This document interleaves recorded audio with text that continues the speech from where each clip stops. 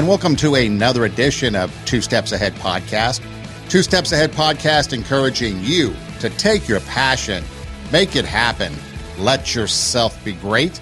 I'm Son Edom, and coming up on the show, got a couple things we want to discuss amongst the conversation, hoping to get to it seems like it's getting worse for veterans in our country today, especially when it comes to housing and other things. So we want to talk about that. Also, Dr. Drew came out with some information about marijuana and psychosis, and then some other things if we can get to it. But what I want to start off with is something that I found very interesting that came from Jodi Foster. Jodi Foster, the actress. Perhaps you've seen her in any number of movies, not to be confused with Helen Hunt. But Jodi Foster says, according to the headline, lesbian parenting complicated son's understanding of masculinity. In case you did not know, Jodi Foster is a lesbian, as it says. She has two sons, Kit and Charles. I guess they're in their 20s now. She was married to Cindy Bernard. Then they broke up. And then I guess Jodi Foster got together with a photographer, Alexandra Hedison. And so these two boys, Kit and Charles, have grown up. I guess you could call it tri-parenting, maybe. I don't know if the original marriage had co-parenting as far as the legalities of it. But again, so two boys raised by basically three women.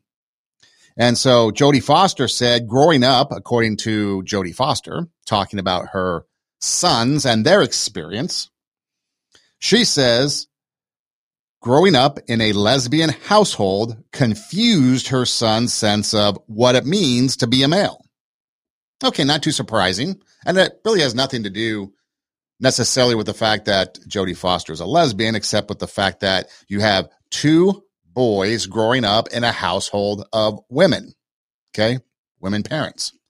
And if you want to take the LGBTQ thing out of it and just say women parenting, women raising sons, you get something very similar as well. Now, she said that her two boys do not like sports. Instead, they'd watch movies. They'd sit at home, and I guess they were really into their female friends, so perhaps they did not have too many male friends around, which could also contribute to this, I guess, confusion when it comes to what it means to be a male. She goes on to say that her boys are super feminist, and there was a moment that the older son, when the older son was in high school, because they were being raised by two women, or three women, as Jodi Foster says, it was like he was trying to figure out what it was like or what it was meant to be a boy. Like, what is it to be a boy? He was trying to figure it out. And she could see this because she talks about this in an interview. Foster said watching TV led her son to conclude that being a man meant I need to be an a-hole. That's all it is. I just need to be an a-hole. It emulates what he sees on TV and then acts that way. Goes on to say that, quote, Foster said watching TV led her son to conclude that being a man meant, quote, I just need to be an a-hole. I need to be shitty toward women. And then Jodi Foster's response was like, no, that is not what it is to be a man. Not really sure how she knows because she's not one, but I'll go with it. I'm not going to criticize her for that. But she's bringing out the fact that, yeah, you do not treat women as a-holes or shitty. And that he went through this phase for a while, and then I guess eventually at some point he got out of it. But apparently the oldest son was treating his mother really bad, and she was like, you won't be talking to me like that, Foster said. So it's not too surprising that you have here two men now in their 20s, and one of them in particular that she references, the oldest, going through a period of time where it was confusing to be a man.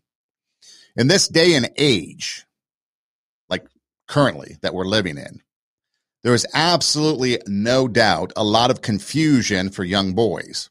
They're influenced by women everywhere, and a lot of them do have an agenda. You have a lot of teachers. We've talked about it on the show. A lot of teachers are women. A lot of teachers don't really relate to boys. I've seen and witnessed myself in the education field, teachers not being able to relate to certain boys.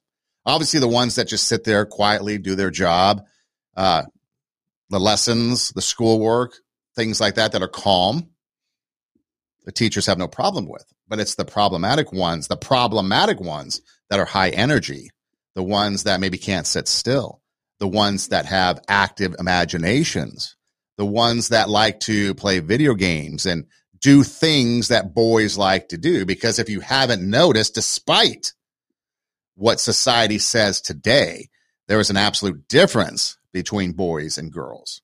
See, today we're taught that there's no difference, that you could be one or the other. You can go back and forth. You can be none of them.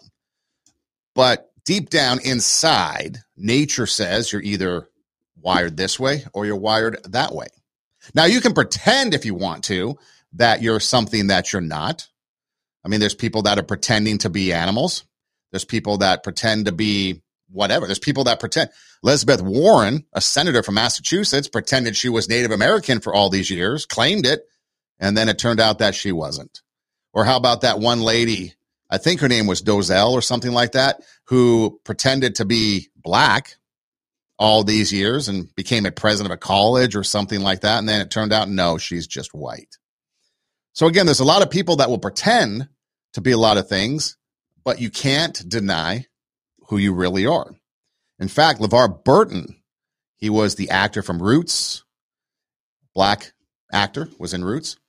Apparently he did a special for PBS where you kind of like go and track down your heritage. And apparently his great-great-grandfather was white because his ancestors were slaves. And apparently somehow there was a situation with a relationship and his descendant is a white male.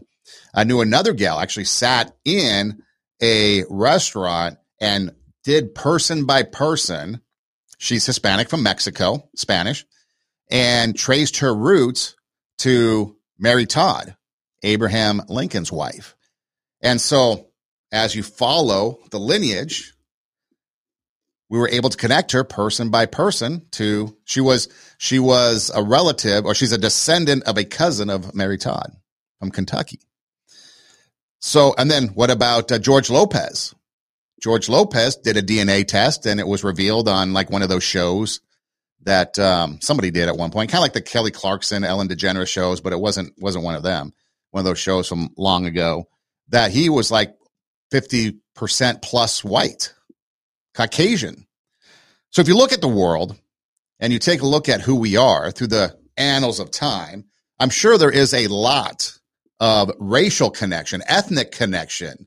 You know, if you want to call it race, skin color, there's a lot of connections and a lot of mix going on because of how society is, because how culture is, because how mankind is throughout the years, especially when in the U.S., well, you could take slavery, for example, and you have slaves and their owners probably having relationships.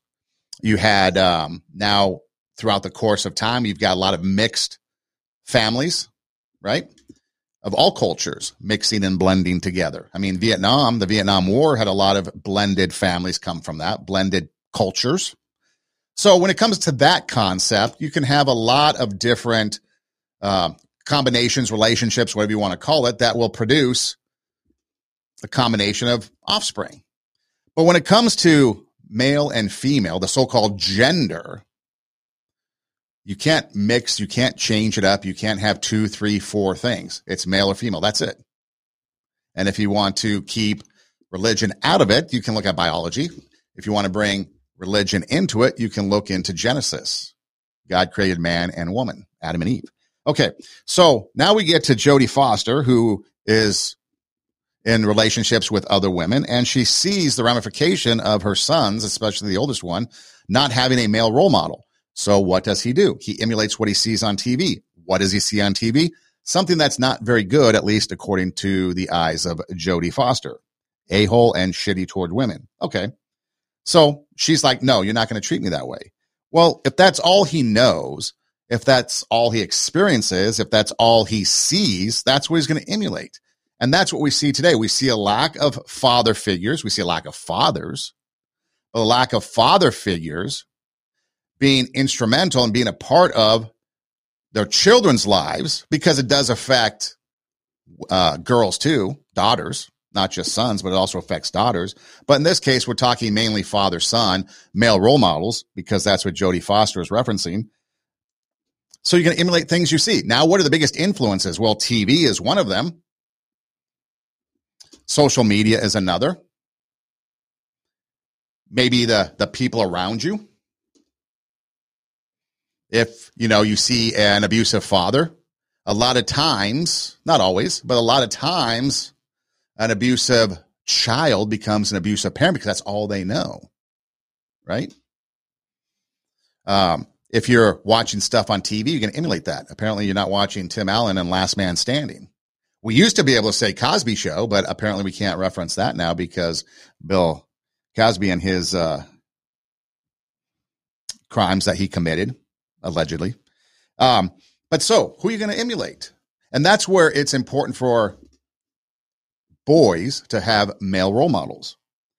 And unfortunately, nowadays, that's becoming blurred too, because the John Wayne, or if you remember the Marlboro Man, the cigarette guy, that guy that was up on the billboards, or the James Dean, these all-American guys are deemed toxic. Now if you're not wearing skinny jeans, drinking lattes from Starbucks, then you're toxic. We can't have that. Top Gun, the new one or the latest one, was huge at the box office. A lot of people went to see it, to watch it, right? Just goes to show you that all-American type man, that masculine man, is still desired by people in this world, even though society or culture or the influencers might tell you otherwise. So now you've got these kids and Jodi Foster witnessing it and seeing it, that absent father equals what do males do? How do I act? And that's why you're starting to see a lot more men become feminine. That's why you're starting to see a lot more men do other things that are becoming more and more acceptable from a feminine side. Maybe that's why we have a lot more transgendered people. Because again, you've got the influences of people telling them. Here's an example. I knew a kid that was in high school, and I was not in high school, but I was part of a baseball team. I was coaching high school baseball, and I heard this story where this boy, I think maybe sophomore, wasn't dating anybody, and a girl asked him, how come you don't date anybody? And he's like, I don't know. And she said, oh, it's probably because you're gay. And he's like, okay, I'm gay. And apparently he went on to live a gay lifestyle because some girl sophomore year told him he was gay. Influences. Now, I don't know whatever happened to him, if he's continued that or if it's changed, but influences. Influences are big, especially at the impressionable ages. When you're young, when you're growing up, when you're trying to find yourself, middle school, high school, trying to fit in, trying to be a part of the group, trying to be a part of everything, those influences matter. And if you want to be a part of the in crowd, so to speak, you're going to take on behaviors and attitudes and mindsets and theologies and ideologies to fit in, and not realizing that, hey, maybe this isn't right. Maybe this isn't normal. Maybe this is really toxic. Maybe being raised by 3 women is going to be problematic for young boys because they are not going to know how to act like a man. They're not going to know how to treat a lady because they see it on TV and they become a-holes and shitty toward women, quoting Jodi Foster. And you can look it up too. And apparently this phase went on for a while. So men, it's time for men to step up. It's time for men to take an active role in their children and in their sons specifically.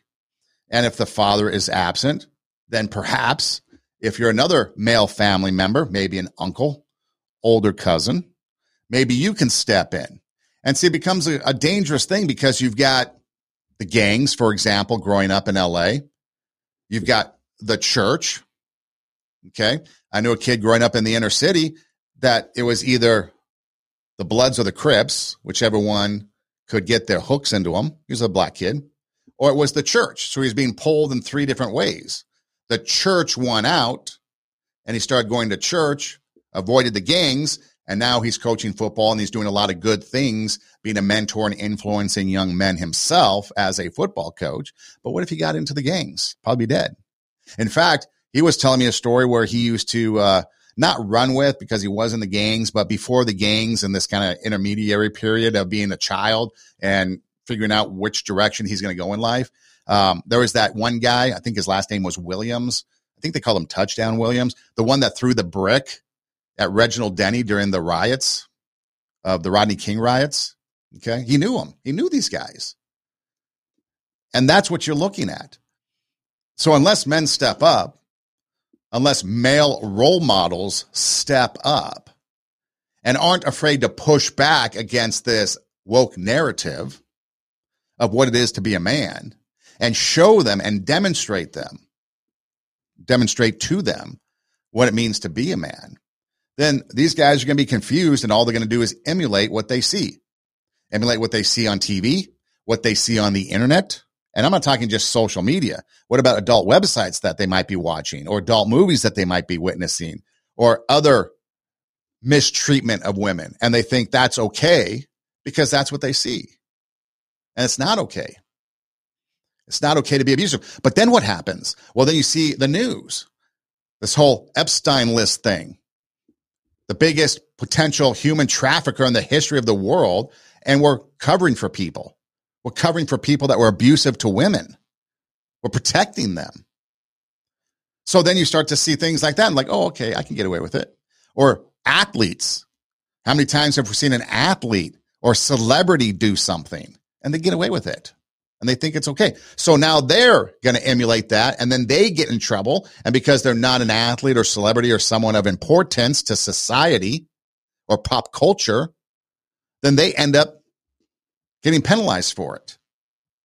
Prison, jail, whatever. So it is a big deal. And the reason why I bring it up is because Jodi Foster is probably one of the most, or is a liberal elitist from Hollywood. And she witnessed it, and she talked about it in a podcast. Talked about how she noticed that her boys were super feminist, fine. Had female friends, fine. Raised by women, okay. But wait. They didn't know what it was like to be a man, and they were trying to figure it out. And so by watching TV, led her son to conclude that being a man meant I just need to be an asshole. I need to be shitty to women. And that's a quote from Jodi Foster. And she's like, no, that's not what it takes to be a man. But on the flip side of that, it's good for Jodi Foster to step up and say that's not what it's like to be a man. But then you got to take it a step further. How is he going to learn? Okay, that's not the behavior. Okay, well then how do you emulate proper behavior? How do you show or demonstrate proper behavior, what it's like to be a man? I've told this story before, but it was ingrained in me, to be a gentleman, open the doors, be polite, respectful, things like that. So I was entering a store, it's a bookstore, and I was in Okoboji, Iowa. Opened the door and I held it open for somebody, a lady, to walk through, and she looked at me and she said, I can get my own door. Okay, whatever. So then I perusing some books, and the lady drops a book next to me. So I was just told that a lady can get her own door. So I wanted to see what this lady would say because I was curious. I could have easily probably gotten down and picked it up, but I wanted to see what was going to happen. So I just stood there reading the book, perusing the book that I was looking at. And so the lady kind of waited, looked at me, and I just kind of, ignored her. Just kind of was doing my thing. And then she looked at me and said, a gentleman would have gone down and picked up that book. And I said, well, that's nice to know, but I was just told when I was holding the door open for another woman, another lady, that she could get her own door. That's where confusion can come in. One person gets mad at you for being polite. Next person gets mad at you for actually not doing anything. Because there is sure, you can be polite and pick up a book, but there is nothing that says that I have to do that. It would be out of the kindness and goodness of my heart that I would do that, but I was curious to see what the response was, and that's what it was. So, men, it's important to step up. It's important to step up and be male role models. Demonstrate what it's like to be a man. Show them what it's like. And do it in a way that is proper and respectful. But see, a lot of times now that's hard to even come by because a lot of people don't know what respectful is. They don't know what proper is. And that's where society is going. Society has no truth. They have no honesty. They have no ethics. They have nothing.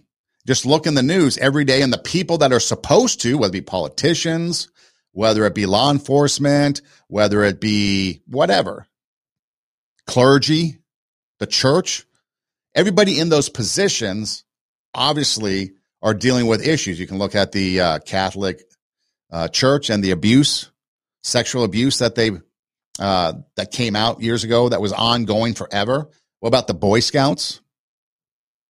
These are supposed to be institutions that are supposed to raise up men, but they were abusing them instead. Schools, how many times can you open a newspaper or look on a news website, and see a teacher abusing a student? And it goes on and on and on. So in this society that we live in today, in this culture that we live in today, where we're trying to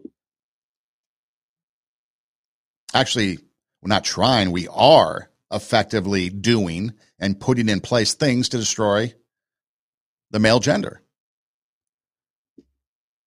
The biggest thing is, first off, if you survive pregnancy, then they're going to push the trans ideology on you because that's a multi-billion-dollar industry now.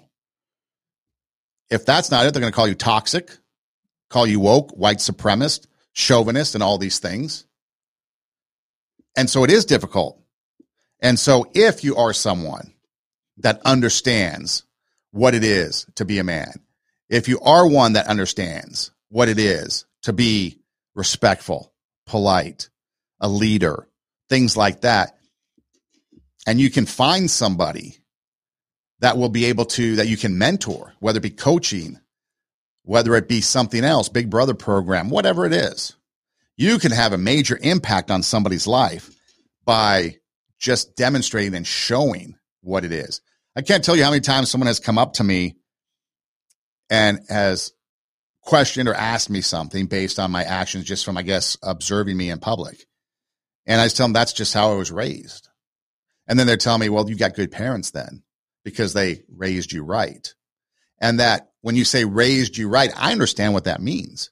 But a lot of people nowadays don't understand what it means to be raised right. I mean, take a look at the numbers. Roughly 1 in 4 U.S. children are living in fatherless homes. When you compare several dozen studies conducted from 1987 to 2022, a nonpartisan research institute found clear correlations between children raised in fatherless homes and developmental challenges ranging from bad grades, anxiety, suicide, violent behavior, drug use, and criminality. According to the U.S. Census Bureau, approximately 18.3 million children across America live without a father in the home. Again, 1 in 4 children without a father. 80% of single-parent homes are fatherless. Children with an actively engaged father perform much better in school. 33% less likely to repeat a class. 43% more likely to score top grades. I mean, all the information is here. It talks about the effect of absent fathers being staggering, with children having far worse overall mental health and behavior. You're starting to see an uptick in mental health, right? I mean, mental health is starting to become on the forefront of what we talk about. A lot of it stems from maybe the pandemic, thinking that that was a major cause of it, and it probably was. But what they miss out on is the mental health and the behavior of students, of young boys, let's put it that way. But I mean, school students, bad behavior because of a lack of a father figure. Or maybe the father's around, but maybe he's high or not a part of the family. Fatherless children, especially sons, burdened with lower self-esteem. And again, sons, daughters, it's the same. But because Jodi Foster talked about it being her son in an all-woman parenting situation, we're kind of focusing on the sons. But again, the daughters, the same thing, self-esteem. How many people do you know? How many stories have you read or heard of people engaged in the sex trade, whether it be a stripper, adult entertainer, whatever, started out with an abusive father, an absent father, and an abusive father figure that put them down that path. It became so cliche, which was sad, but it was so true. Low self-esteem. They don't understand why their fathers abandoned them. It's the biggest question. Why? Why did you leave me? Other emotional problems, anxiety, social withdrawal, depression, on and on. Risk of suicide increased. Other self-harm. Drug abuse. According to the Department of Justice, even though kids growing up without a father is only 25% of the population, according to data from the DOJ, 63% of youth suicides occur in fatherless homes. 85% of children with behavioral disorders. So if the father is not around, your child is probably going to have a big problem in life with something. And it might be more than just emulating what they see on TV and being an a-hole to women. The link to crime and incarceration is clear. Some data suggests that fatherless kids are 20 times more likely to be incarcerated. 71% of teachers and 90% of law enforcement officials state that the lack of parental supervision at home is a major factor that contributes to violence in schools. So you see these violence in schools, maybe school shootings, and right away everybody blames guns. And sure, there's not a one-size-fits-all solution.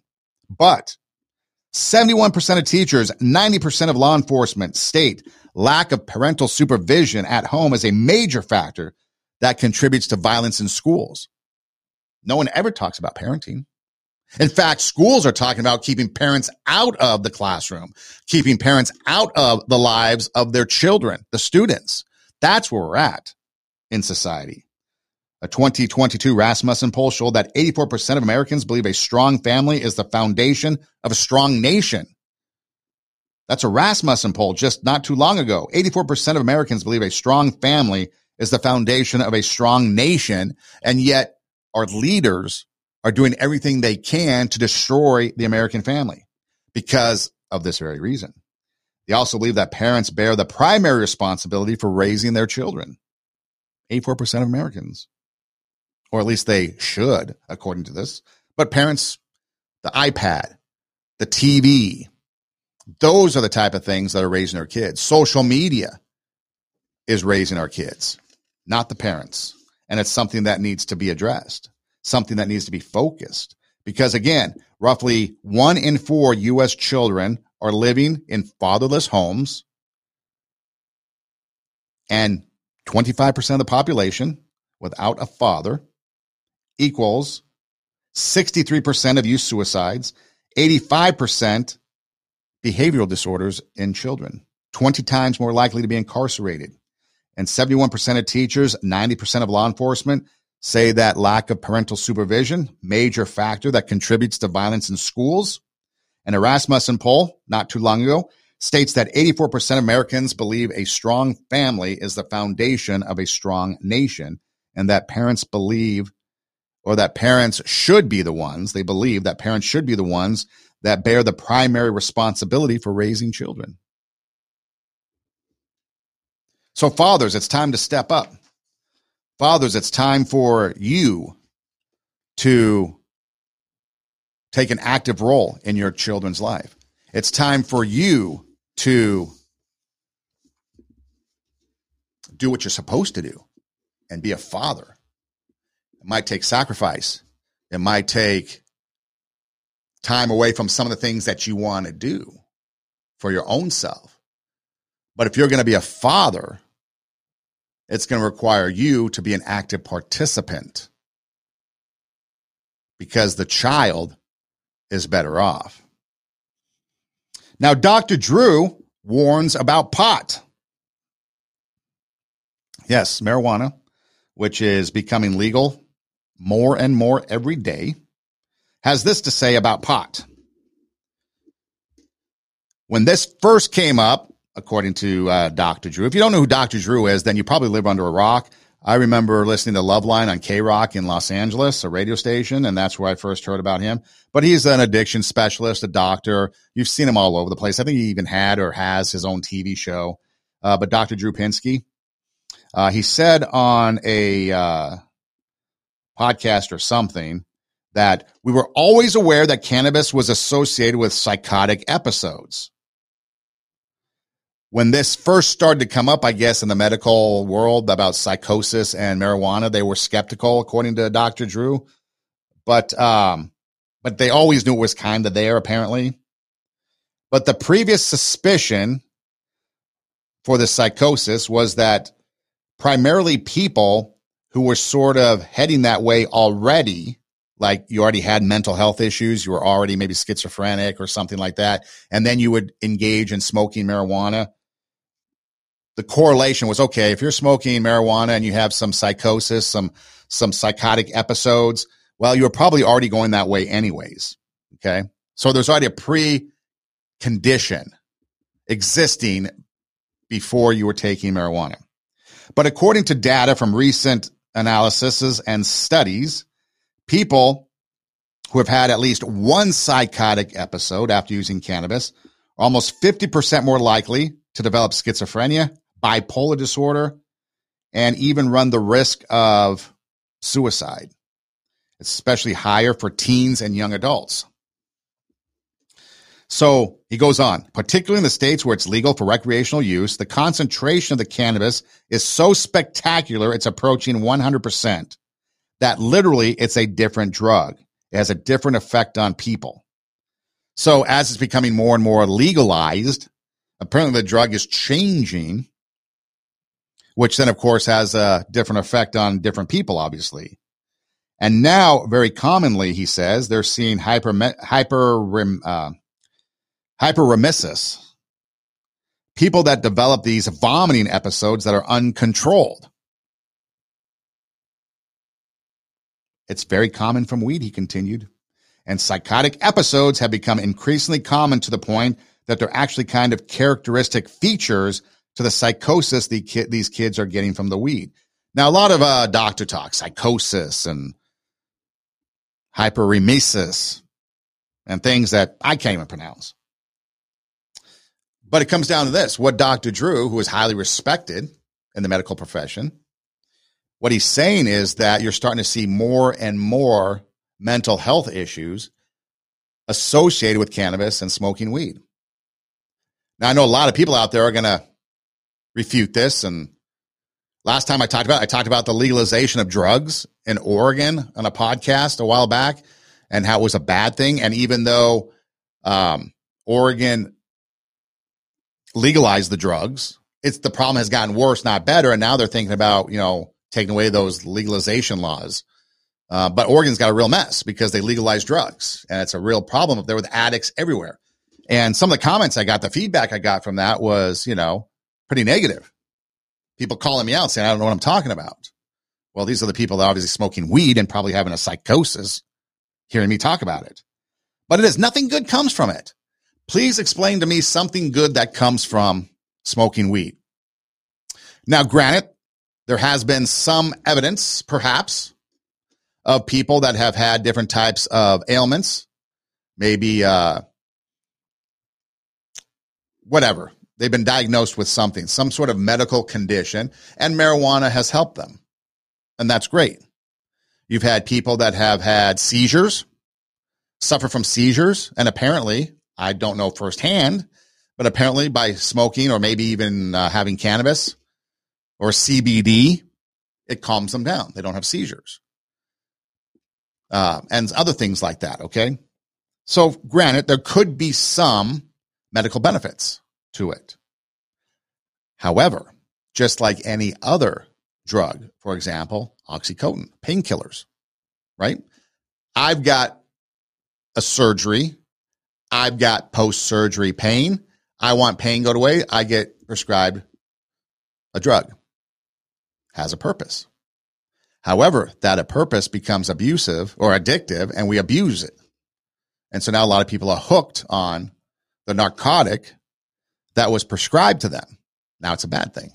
So the same argument could be made about CBD, cannabis, whatever. If you think it's a medical thing, and that might be one thing, but the same thing that is helping you can also harm you. So now Dr. Drew is demonstrating or showing that there is data coming out that psychosis, mental illness, and weed are becoming more and more intertwined. A 2017 American Journal of Psychiatry, a study found that the risk of developing bipolar or schizophrenic disorders was highest for cannabis users ages 16 to 25 and had greater influence than alcohol, opioids, amphetamines, and hallucinogens. That's 2017. That's not that long ago. When the article came out, which wasn't too long ago, probably from the time that I'm actually having this initial conversation with you, there was an analysis from Truveta that spotlighted the rates of cannabis use disorder diagnosis, that cannabis use disorder, that diagnosis was higher than 50% in November of 2023 than compared to the same time in 2019. There was also a nearly 50% increase in the number of cannabis-related emergency room visits. So just in a 4-year span. So it could go back to then what is becoming legal is now becoming more and more potent. I mean, we've got a fentanyl problem in this country that is out of control, rampant, and nobody seems to care. Now we've got something that's less subtle in the form of marijuana and psychosis, mental health. And again, nobody seems to care. And from 2017, 2019, most recently, Truveta, there's a lot of studies and data that have come out to show that the numbers continue to increase dramatically. 25 U.S. states have decriminalized and currently recognize marijuana as a recreational drug, which Dr. Drew cautioned can open doors for easier access to young adults. The young adult mind, they say, doesn't become fully developed until you're 26. That argument has been used in several things, many things. Okay. And it's also been dismissed in many things. For example, it's been used with guns. Okay. At one point, the legal age to purchase a gun was 18. Then governments, state governments decided that, 26, the mind's not fully developed until then. So you can't have a gun. We got to change the age limit to 21. So they changed the age limit to 21 before you can purchase a gun. However, when it comes to voting now, there's some places that want people voting at the age of 16. Okay, you can argue that. But most importantly, now they're saying that, and what about alcohol? You have to be 21 to drink, right? Because you're not old enough to handle the effects of alcohol legally until you're 21. Okay. But now they're saying that it's okay for someone 12, 13, 11, 10 to transgender, to have body surgery, sex change operations, body mutilation surgery. They're okay. They're old enough. Really? See, and that's where the hypocrisy comes in. If someone is saying one thing for this category over here, you have to be 21 to get a gun because your brain isn't fully developed until you're 26. You can't handle the responsibilities of XYZ until you're this age. But then they turn around and they take something far more serious, something that can't be reversed, and they say, they're old enough to comprehend and understand this. The hypocrisy. And what we're seeing here in these results from these different surveys, tests from the American Journal of Psychiatry. I mean, that sounds like the Bible of psychiatry to me. That study found the risk of developing bipolar and schizophrenic disorders was highest for cannabis users ages 16 to 25 when the brain is developing, and had a greater influence than alcohol, opioids, amphetamines, and hallucinogens because it changes the way the brain is. Everyone was, kind of if you want to call them the vaccine paranoid with this mRNA and altering your DNA and stuff like that. You kind of dismiss that. Be like, they're just vaccine people, crazy conspiracists, right? But here you got a study from the Bible of psychiatry. And then another one talking about how disorder diagnoses are up more than 50% in the last couple of years. Emergency room visits up. And Dr. Drew cautioning, saying that it can open the doors for access to younger adults. Nothing good comes from it. I don't care what you say. You will never be able to convince me that something good comes from the use of cannabis. Again, there might be some medical applications, but taking too much aspirin or over-the-counter drugs can be bad too. So these people that sit there and get wasted.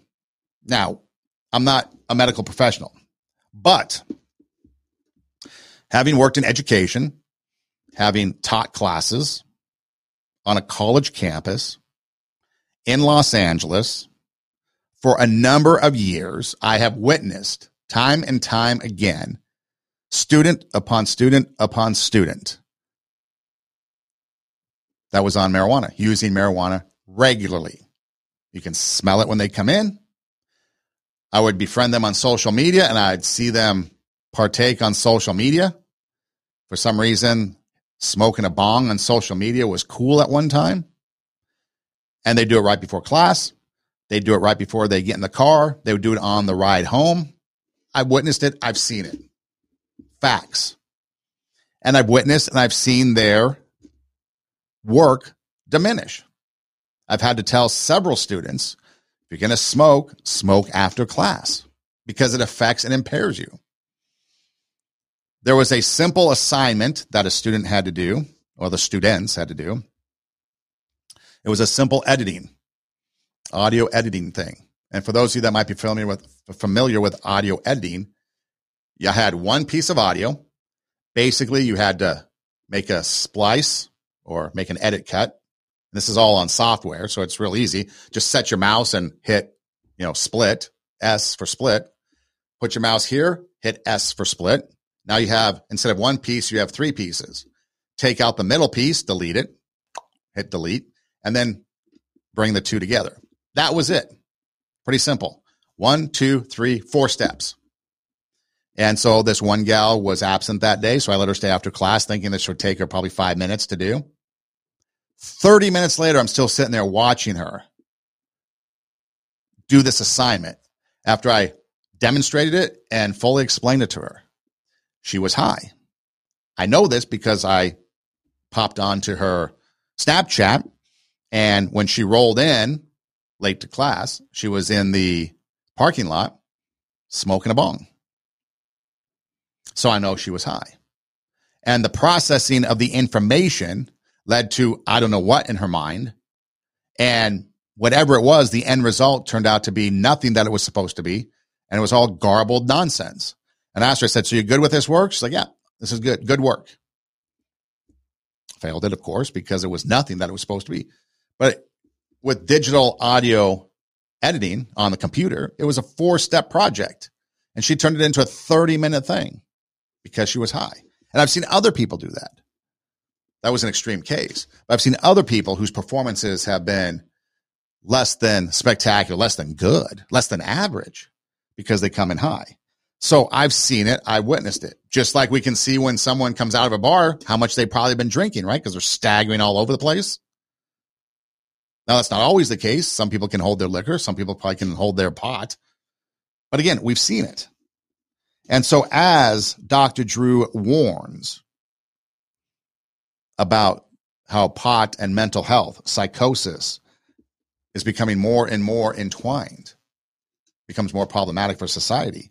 And then people like myself as an educator have to deal with it, like the police have to deal with it. So is it really a good thing? So again, I would ask you, what good thing comes from somebody? And let's just take the medical thing out of it, okay? A recreational user, what good thing comes from it? Please explain it to me.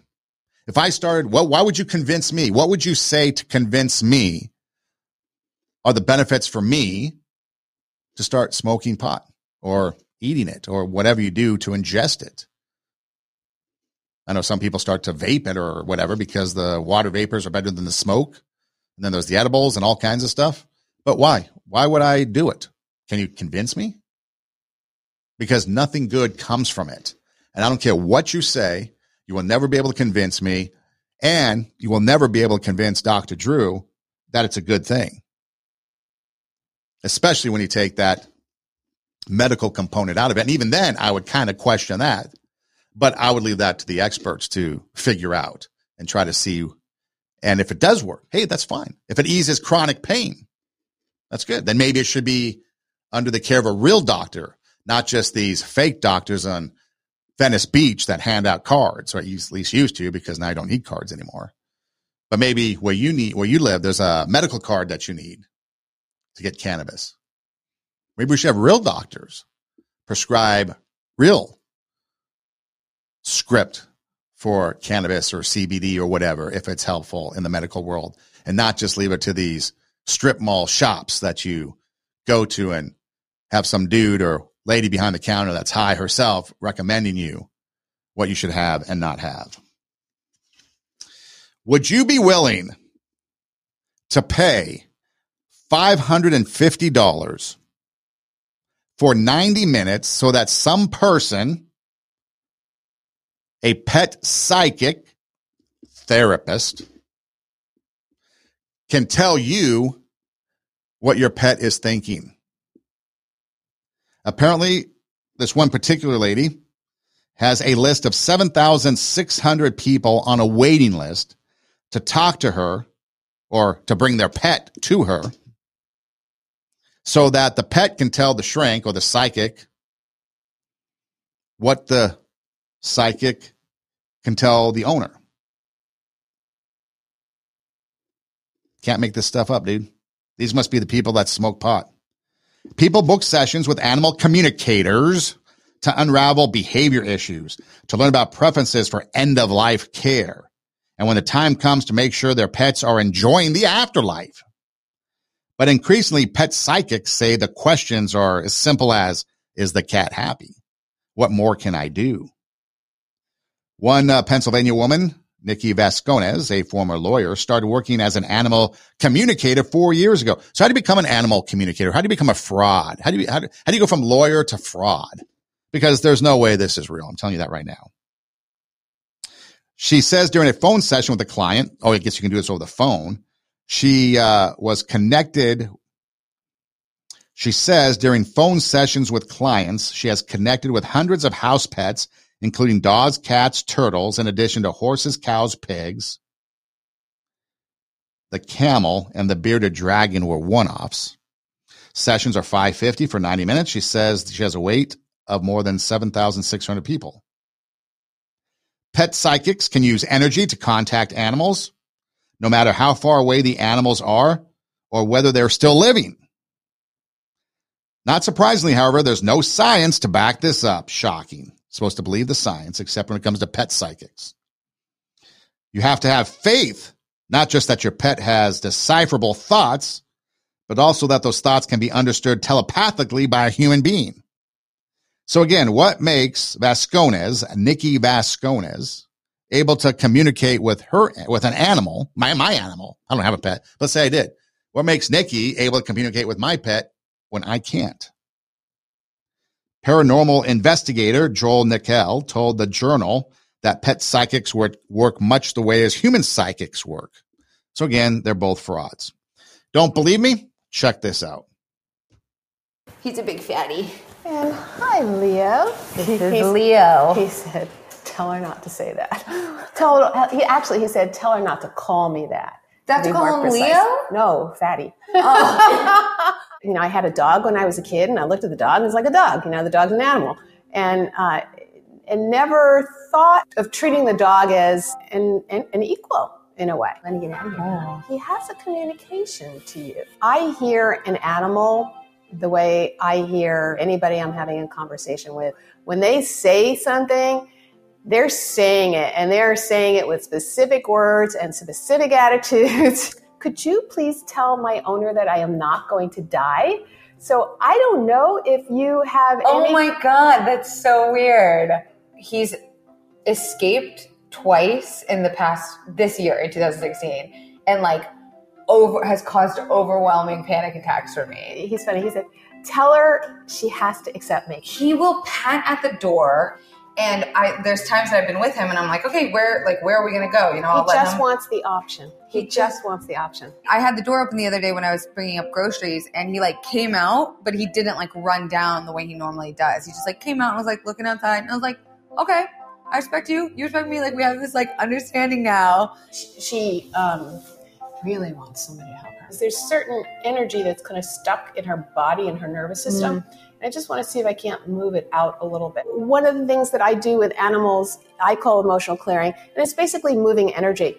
So I transmute energy blocks that I can feel in an animal, whether it's in an animal's body or mostly in their emotions. And in moving the energy that was stuck, a lot of times they have a realization that comes with the release that they have, and they lighten up. Do you know what her background is? No, they just said they found her on the street. Because I'm hearing her say she was used as bait. I don't know. That was something I thought too, because she's so small and she's so skittish. I'm so sorry that happened to you. I really, really am. And she said, sometimes other dogs make me nervous. Yeah, for $550, I can make stuff up for you, for your pet too. The problem that we have in society today, it's not bad having pets, but I've talked about it before. I've done a podcast on it before. If you had a stranger, human, and your pet cat, pet dog, pet bearded dragon, pet camel, but if you had your pet and a stranger, and you can only save one, who would you save? And throughout the entire podcast, everything that we presented, 99% of the people would save their pet. Let the human die. And that's sad. That's sad that we've gotten to the point where in society we value pet life over human life. We're going to save the pet. I get it. People get attracted or, attached to pets, and that's fine. But we've gone so far. In the dead of winter, in massive snowstorms, you've got these dog breeds like Pyrenees and Huskies and these snow-bred animals that are just living their good life out in the snow in sub-freezing temperatures, enjoying it. You're seeing videos all over social media. The owner's like, hey, come inside. And the dog is just completely ignoring him because the dog is bred for that cold weather. They love it. And you have people on social media demanding that they bring their dog in because the dog's freezing, because the dog is this, the dog is that. The dog's doing what's supposed to do. But see, we have elevated animals based on our emotions and our humanistic whatever. And that's not what it is. Animals have their own instincts. Animals have their own desires. They have their own things. It's obvious that they have their own likes and dislikes. But to sit there and say that you can communicate with them, she said she hears voices, distinct words, specific words that the pet is telling the psychic. That's just nonsense. And people buy into it to the tune of $550. It's unbelievable. Your cat wants me to tell you she's not going to die. When? Today? Ever? And see, that's the thing that we've talked about. I think we've talked about human psychics too on the show. But when you go to a human psychic, they're going to tell you one thing, and then you're going to go out and try to make that come true. You're going to meet the man of your dreams, the woman of your dreams. And now you're out actively trying to fulfill that because it was dropped into, that seed was dropped into your psyche. And now you're going to try to act it out or prove it or whatever, have it come true. But for people to sit there and say that pet psychics are real, and for pet psychics you're going to pay someone $550.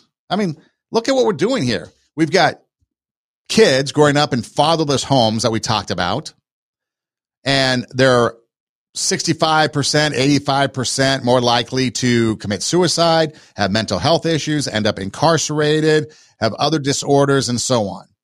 Jodi Foster said, my son didn't know what it was like to be a man, and so he'd emulate what was on TV, and he became an a-hole. Then you have people smoking marijuana, and all of a sudden now there's a psychosis link. Mental health issues are rapidly growing with that link between mental health and marijuana, especially in kids 15 to 25 or something like that. And now you've got people going to a pet psychic, paying $550 for 90 minutes for that pet psychic to tell you that your cat or dog wants you to know this. I mean, where have we gotten in society? It's completely gone insane. Lunacy reigns supreme in society. And think about all the good for $550. Think about the good you could do with that money. I don't have time right now. I'm going to probably bring it up next time, but I wanted to talk about the homelessness, veterans homelessness crisis, seeing the largest spike in 12 years. Could you imagine $550 to a homeless vet society? What that could do? A homeless shelter for anybody, even for an animal shelter. You know, you're so into pets. What about a veterinarian making a donation? I don't know. People, it's, you know, got to go get your pet fixed at the veterinary hospital, right? That's just as expensive. They have pet insurance now because it's so expensive for the animal. So there's all kinds of things you can do, but you're going to spend $550 for some shrink, some whacked out wackadoodle to tell you that your dog is upset with you because you feed it Purina dog chow instead of something else. It's a crazy world we live in, and it's getting worse and worse. And unfortunately, it comes down to the fact that animal life is being elevated. Human life is being disregarded. More people are into the animals, Mother Earth, climate change than they are with mankind, with humans. And that's what's sad. And something needs to change. This is Two Steps Ahead podcast, encouraging you to take your passion, make it happen, let yourself be great. Hopefully your passion isn't paying some nut job $550 to talk to your cat. Hey, check out our website, radiowarp.com. That's radio, W-A-R-P, radiowarp.com. You can click on the different banners. So in this case, click on the picture, the show logo for Two Steps Ahead podcast, and all of our shows pop up. We have video and we have audio. So on the video page, you can click on it and watch it, or you can go to our Rumble page, which is connected to the website. There's an orange banner that goes across the page. You click that, takes you to our SoundCloud page for the audio portion. So we have video on Rumble, on YouTube. We have audio on SoundCloud and anywhere you listen to podcasts, Spotify, Pandora, iHeartMedia, Apple Podcasts. I mean, you name it, Edify. We're pretty much everywhere. You can do an internet search of TWO, Two Steps Ahead podcast, and our show pops up on the internet feeds pretty much everywhere. If you want to check out our social media, Instagram, Facebook, Two Steps Ahead podcast. Of course, everything is TWO, Two Steps Ahead podcast. You can also, on our website, you can also go to the Listen Live in the upper right-hand corner, and we have a live streaming 24/7 radio station that plays some cool music, plus some podcasts and other things. There is a swag shop, so if you want some cool merchandise, you can go to the swag shop and check out what's there. So the website has a lot of nifty things that you can check out and explore and be entertained with. And then, of course, our social media, Facebook, Instagram, and everything is TWO, Two Steps Ahead podcast. Hey, Siri, hey, Google, hey, Alexa, play TWO, Two Steps Ahead podcast, and our show pops up there as well.